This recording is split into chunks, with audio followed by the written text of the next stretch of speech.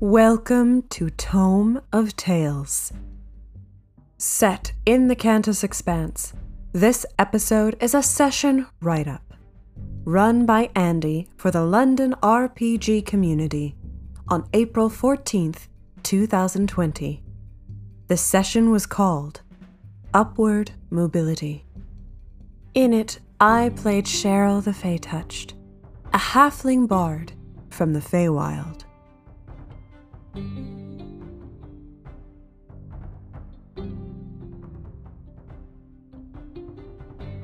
Pulling out the nesting boxes, Cheryl's quick fingers dance across its surface as Aurelia watches.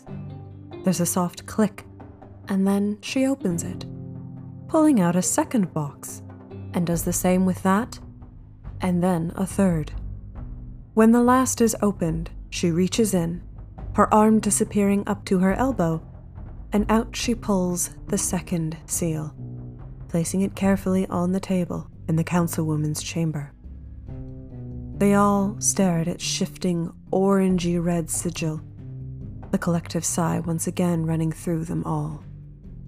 "This is great work you all did today," Aurelia says, looking at each of them in turn. "We will be able to secure the seal here, where we know it can be safe." She looks at Cheryl. "May I?" she asks, gesturing to the boxes. Cheryl looks at the nesting boxes in her hands. "If it will help protect it and keep it hidden," she starts, placing it on the table. "Then you may have the boxes." She pushes them towards the mage. "Thank you, Cheryl," Aurelia says, nodding. "Thank you, all of you.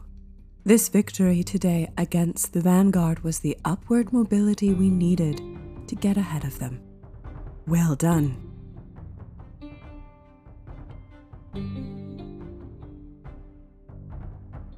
Two months had passed since the first seal had been found in the plane of air, since Cheryl had gotten her first true look at what the Vanguard are after and who they may be. Now the time has come for the second seal to be found, in the Feywild too, no less. Cheryl had put her name forward to Aurelia at the first opportunity, and so it had seemed some of the people from the group that found the first seal. Marcus was there at Portal Plaza, waiting, which was what she expected given their shared interest in the Vanguard's movements. She had not managed to find a chance to see him, let alone say hello since she came back, and she wondered if she should do so afterwards. Harriet was also there, with his horse, along with Harmony and Gesh. Cheryl had expected to see Arcadius there, and was a little sad when she didn't see his towering form, waiting. "He must have many things to do with his new business ventures. I am very happy to see that his entrepreneurship has turned into profitable business, though it does seem to keep him very busy." Lilith was the final member, looking nervous about the prospect of going to the Feywild. She had asked Cheryl about what to expect, and though the Feybard had tried to give an honest answer, it seemed like the tiefling had already made up her mind about the place, that it was somewhere she'd rather not go to. "I have been there once before," Lilith admitted, flipping her hair back. "Oh, I thought you hadn't. That's why you had asked me what it's like," Cheryl said, surprised. "Yes. The last time I went, it was a rather horrible experience." "I see. Then why ask me if you already have a preconceived notion about the place? My music will help counteract any charming effects, if that is what you are worried about," she offers with a kind smile. "Oh, well, yes, that would be wonderful. Thank you, Cheryl," Lilith had said, relaxing a little. Jarell and Aurelia both explained where they were going in the Feywild. A group of unusual wizards who called themselves the Curiolescent Conclave had a tower in a mountain range in the wilds. The name rang a vague bell in Cheryl's mind. She recalled the Summer Queen mentioning the ancient Eladrin wizards in a favorable manner once in passing, but not much more than that. Unlike the time when she was plane-shifting her to the Summer Court, Aurelia assured them she would be able to get them as close as nearly the base of the tower. It doesn't reside in either the Summer or Winter Courts, but somewhere between the two, the councilwoman had explained when they asked. Probably also the reason she could get us so close. After stepping through the portal and receiving a scroll of sending to message Aurelia when they were ready to come back, the group was instantly buffeted by the high winds and flurries on the mountainside they found themselves on. Up the trail rose the tower, in the shape of a giant golden fist. It was unusual, to say the least. Harmony, ever aware of the weather, took control of the wind to make it not as cold for everyone, allowing them better visibility up the mountain towards the tower. They saw a pair of figures, and the briefest splash of red color that could only be masks of the vanguard. They are already here. Stealthily, the group advanced, not attracting the notice of the two at the door. This part of the Feywild was different from the Summer Court, not only for the weather, but for how it felt. Cheryl was used to the heat of full summer and the intoxicating smells that came with it. Though at the moment it was a blizzard, there was something else biting in the air, something that threatened to make them all dizzy with a heightened vertigo. Looking up to the top of the mountain was like seeing into realms beyond their ken, whilst looking down would draw them closer to the edge, to fall into the clouds, to whatever waited them at the infinity down below. Most of the group was able to keep their wits about them, Cheryl adjusting without issue. Perhaps because Harriet is human, he seemed to have a really rough time concentrating on what they were trying to do. Even after scaring the two guards off with their mini ambush, Marcus and Harriet using their returning boomerangs, Lilith and herself using their magics, Harriet had to keep stopping and staring at his hands, the ground, anything small in order to keep himself together. Cheryl had seen this kind of reaction before from the mundane folk who happened to enter the Feywild before, so she tried to soothe him with some encouraging words. It seemed to help a little. When they got to the door, he had looked up and read a phrase that was written above it, which sounded like Kurialesen, which he had said was the Elvish word for cinnamon spice. With a shaky smile and slightly steadier hands, he got the door open and went in, seemingly more grounded once inside. The Cinnamon Spice Conclave. What an interesting name. I wonder what in the hell's happened here? Lilith's soft exclamation made Cheryl turn and survey the room. What she saw stopped her cold. The room was strewn with bodies of Vanguard cultists everywhere. Some burned to indistinguishable crisps, others with their chests caved in from mighty blows with bits of earth around them. The scent of seawater still lingered in the air, and it was not coming from Harmony. Two staircases on either side of the room ascended in opposite directions to the next floor in the beginnings of a helix pattern. Harriet, visibly calmer and more himself, pointed out the mosaic floor was in a particular pattern, and that maybe the intruders had triggered the traps that had killed them. Either way, the room was cleared. All the surprises already sprung. Leaving his horse by the door, Harriet started making his way up one of the two staircases, Marcus following him. Cheryl started to go up the other one, but noticed Harmony was over by Harriet's horse, brushing its mane with a fine coral comb.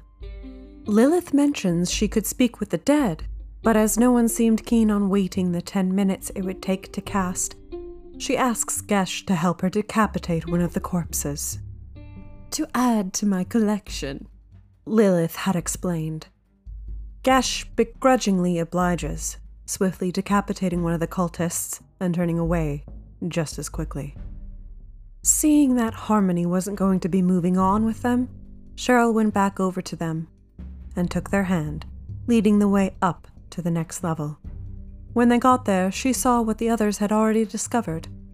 Another group of vanguard cultists. These ones frozen in place holding various weights and workout equipment. Gesh looked intrigued by it and went over to one of the dumbbells to take it. He discovered instantly what exactly happened to the Minotaurs frozen in various poses around the room, for like them, the Black Dragonborn got held in place. Once Marcus and Harmony got Gesh free of the spell. Why is it only the gym stuff I want is cursed? Gesh asked facetiously, looking between the dumbbell he had held and the gold robe Lilith found in a closet. Harriet went to listen at one of the 2 doors where the staircase would clearly ascend. He informed them that he heard Infernal behind the one, but nothing beyond the other. Also, the inscription above both doors says, "Only the Swole will ascend," Harriet said. Swole? Cheryl asked, confused. I believe it means strong, Marcus suggests, opening the door silently and taking a look beyond. Cheryl had lifted her arm, poking at her bicep muscle with her finger, with a frown. The others had shared a chuckle at her silliness, and she smiled. It's clear they valued body fitness a lot. Gesh adds appraisingly, gesturing at the fitness equipment around them. True, Cheryl said, thinking. But wizards also value intelligence. I think there must be something more to it than just body strength. Marcus volunteered to go up the staircase. It was a dark tunnel with torches that lit 15 feet ahead of him, with the stairs covered in a carpet that had stars in 8 different colors dusted across it, in various patterns that had no rhyme or reason to them. When he came back, he said the vanguard were in the next room, which looked like it just continued on and on for an eternity. Let me try the stairs that have the least number of stars on them, the Grey Monk suggests, as he tries again. He came back, saying the same results. They all think, trying to solve the puzzle. It's as she looks at the carpet of 8 different colored stars that an idea occurs to Cheryl. There are 8 colors, just like there are 8 schools of magic, Cheryl says, feeling this was the right train of thought. She points to each as she names them. Blue for abjuration, silver for divination, pink for enchantment, she smirks playfully, and purple for illusion. Orange is conjuration, red... Orange, Marcus interjects. Before, when I stepped on the second stair, my foot was on the orange star, there. He points. I felt something activate. That must be the way up. Lending some help to Harriet by enhancing his strength along with her own, they all leap and bound up the stairs, touching only the orange stars, each person's passing making them glow brighter and brighter. Once at the top, Marcus opens the door and they all walk out into a massive arena, with the incinerated corpses and bones of the Curiolescent Conclave strewn everywhere. Great Queen of Summer, what happened to them? Cheryl thinks as she looks around in shock. Going to the epicenter of where it looks like the explosion of fire started, she crouches down, fingers touching the ash and cinders residue. Was this a fire elemental? She ponders, looking around. The others have scattered to search for the second seal, but she sees Harmony watching an adult red dragon battling against a large, tentacled monster in a body of water. Or could it have been something else? Like a devil? Looking to her right, she sees a pile of ashes. Turning to the opposite side, she sees another pile of ashes, and the pieces start to fall into place. Lilith, over at a podium, looking at a scrolling list of names, says, "It appears they conjured beasts and monsters and made them fight, whilst at the same time fighting each other." It's here! Marcus suddenly exclaims from behind the podium, and everyone gathers over where he is. Cheryl slowly stands up and looks around at the carnage, a worrisome thought occurring to her as she makes her way over. If the second seal has been here since their death, what if the Conclave conjured something they couldn't control? What if that something is what the seals are meant to be keeping locked away? It incinerated them all in an instant. If something like that is let loose on the material plane? Cheryl shudders at the thought. Harmony and Gesh successfully pry the seal off of the pedestal without breaking it, much to everyone's relief. Marcus suggests one of two places to store it whilst they make their escape. Either in Hoop, the talking plate, who would probably never give it back, or in Cheryl's nesting boxes of infinite storage. Everyone agreed it would be safest in the nesting boxes.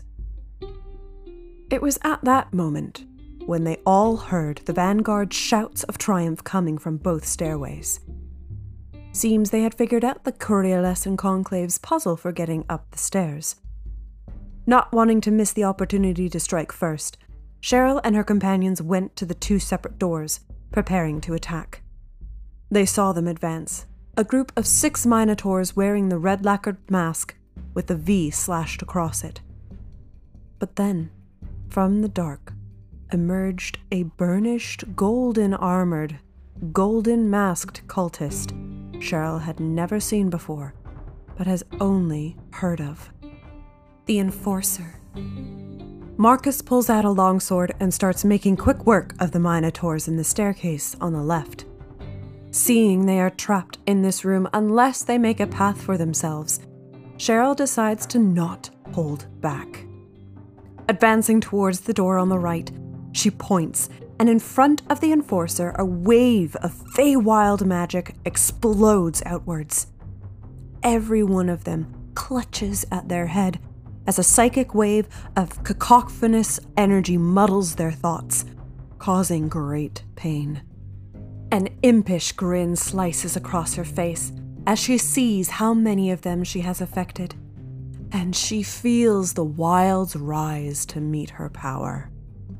Yes. Gesh unleashes his acid breath next on the left staircase, decimating more of them, whilst Harriet deftly comes in to slash at one and then retreat. Lilith reaches out into the darkness, and inky black tendrils reach up and attempt to grasp the Minotaurs in the right-hand staircase. Then Harmony steps forward, summoning an orb of lightning which they hurl down at the Enforcer. The imposing Minotaur woman raises her hand and attempts a few words of counterspell, but it's no use.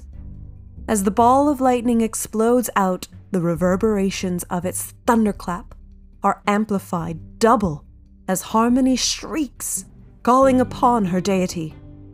When the blue-white light dies away and Cheryl can see again, the Enforcer is leaning heavily against the wall, clutching her side as blood pours from underneath her golden armor, ears, and mouth.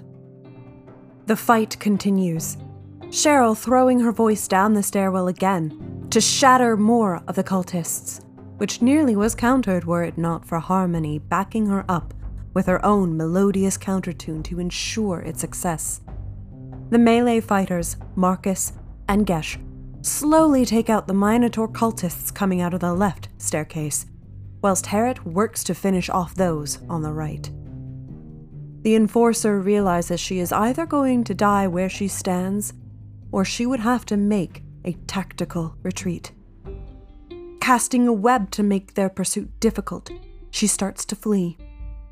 There was no way she could have known that the arena in which they stood also allowed them to see the level below, as if it was a one-way glass. Lilith walked through a dimension door she summoned with Harmony, who then proceeded to end the Enforcer once and for all. Harriet, seeing the stairwell in front of them clear of the magical webbing the moment the Enforcer died, turned to Cheryl and said, "Come, we should go." From behind her, Cheryl hears Marcus and Gesh still fighting 4 Minotaur cultists with a fervor.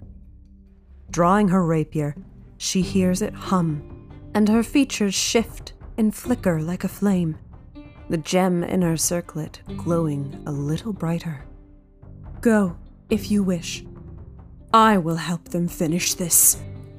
Cheryl turns and charges towards the Minotaurs, rapier leaping from her hand as she sang out a battle cry. Harriet stood there for a moment, watching the fierceness of the small woman, who seemed to be both dancing and fighting. Then he too joined the fight to finish them off.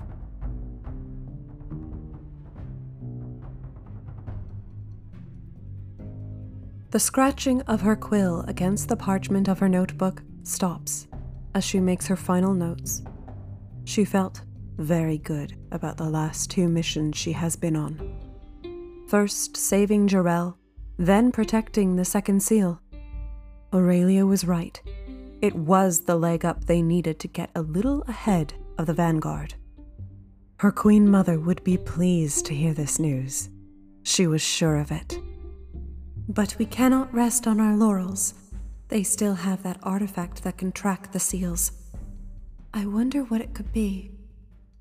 Getting that artifact would be the next logical step, but no one, so far as Cheryl was aware, knows what it is, let alone where it could be found.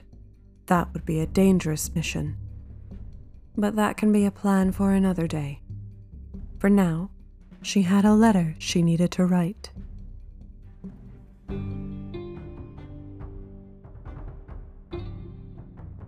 To Grand Master Varys, I hope you are well, and your work is going well too.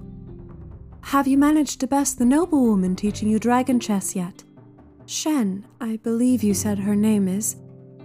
I hear it is a complicated game that requires much cunning and anticipation of your opponent's next moves, of which you have ample stock, I am sure. This is why I am writing this letter. We just returned from the Feywild with the second seal. We handed it over to Aurelia, but after last week's revelation, where Jarrell turned out not to be Jarrell, I do not wish to say I do not trust the councilwoman. She is very capable and has done much for Daring Heights. Like yourself. And she seemed to be herself. I had no reason to doubt it was her. I just do not wish to see events repeat themselves. I trust you, though, and your skills as a leader and warrior. I do not wish to burden you with more to worry or think about, but I know you care about what happens to these lands, and if anything were to happen, you would be the first person I would turn to help set things right. In any case, I wanted to let you know Aurelia has the second seal from the Feywild, though I am not aware of what she plans to do with it.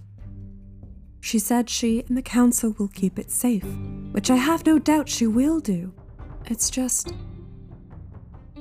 in case. I may be worrying about it too much, though, so please forgive me if you think that I am. My foolishness in worrying may be nothing, but I thought you would be the best person to let know what's going on. I hope you are enjoying the spring sun. It has been really lovely these past few days, for which I am glad. If you need anything, don't hesitate to contact me. May summer's light bless you, Cheryl.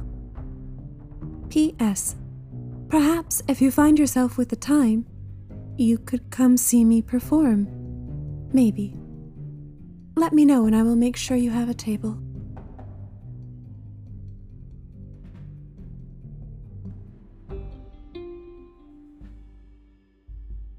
This has been a write-up of the session, Upward Mobility, run by Andy, set in the Kantas Expanse, a long-running 5th edition D&D campaign, run by the London RPG community. Marcus Vernella was voiced by Alex Allen. Interested in playing games with us? Want to find a place to run some games? Check out the meetup events and join us on Discord. All the links are in the description. Thank you for listening. Tune in again for the next chapter in Cheryl's story.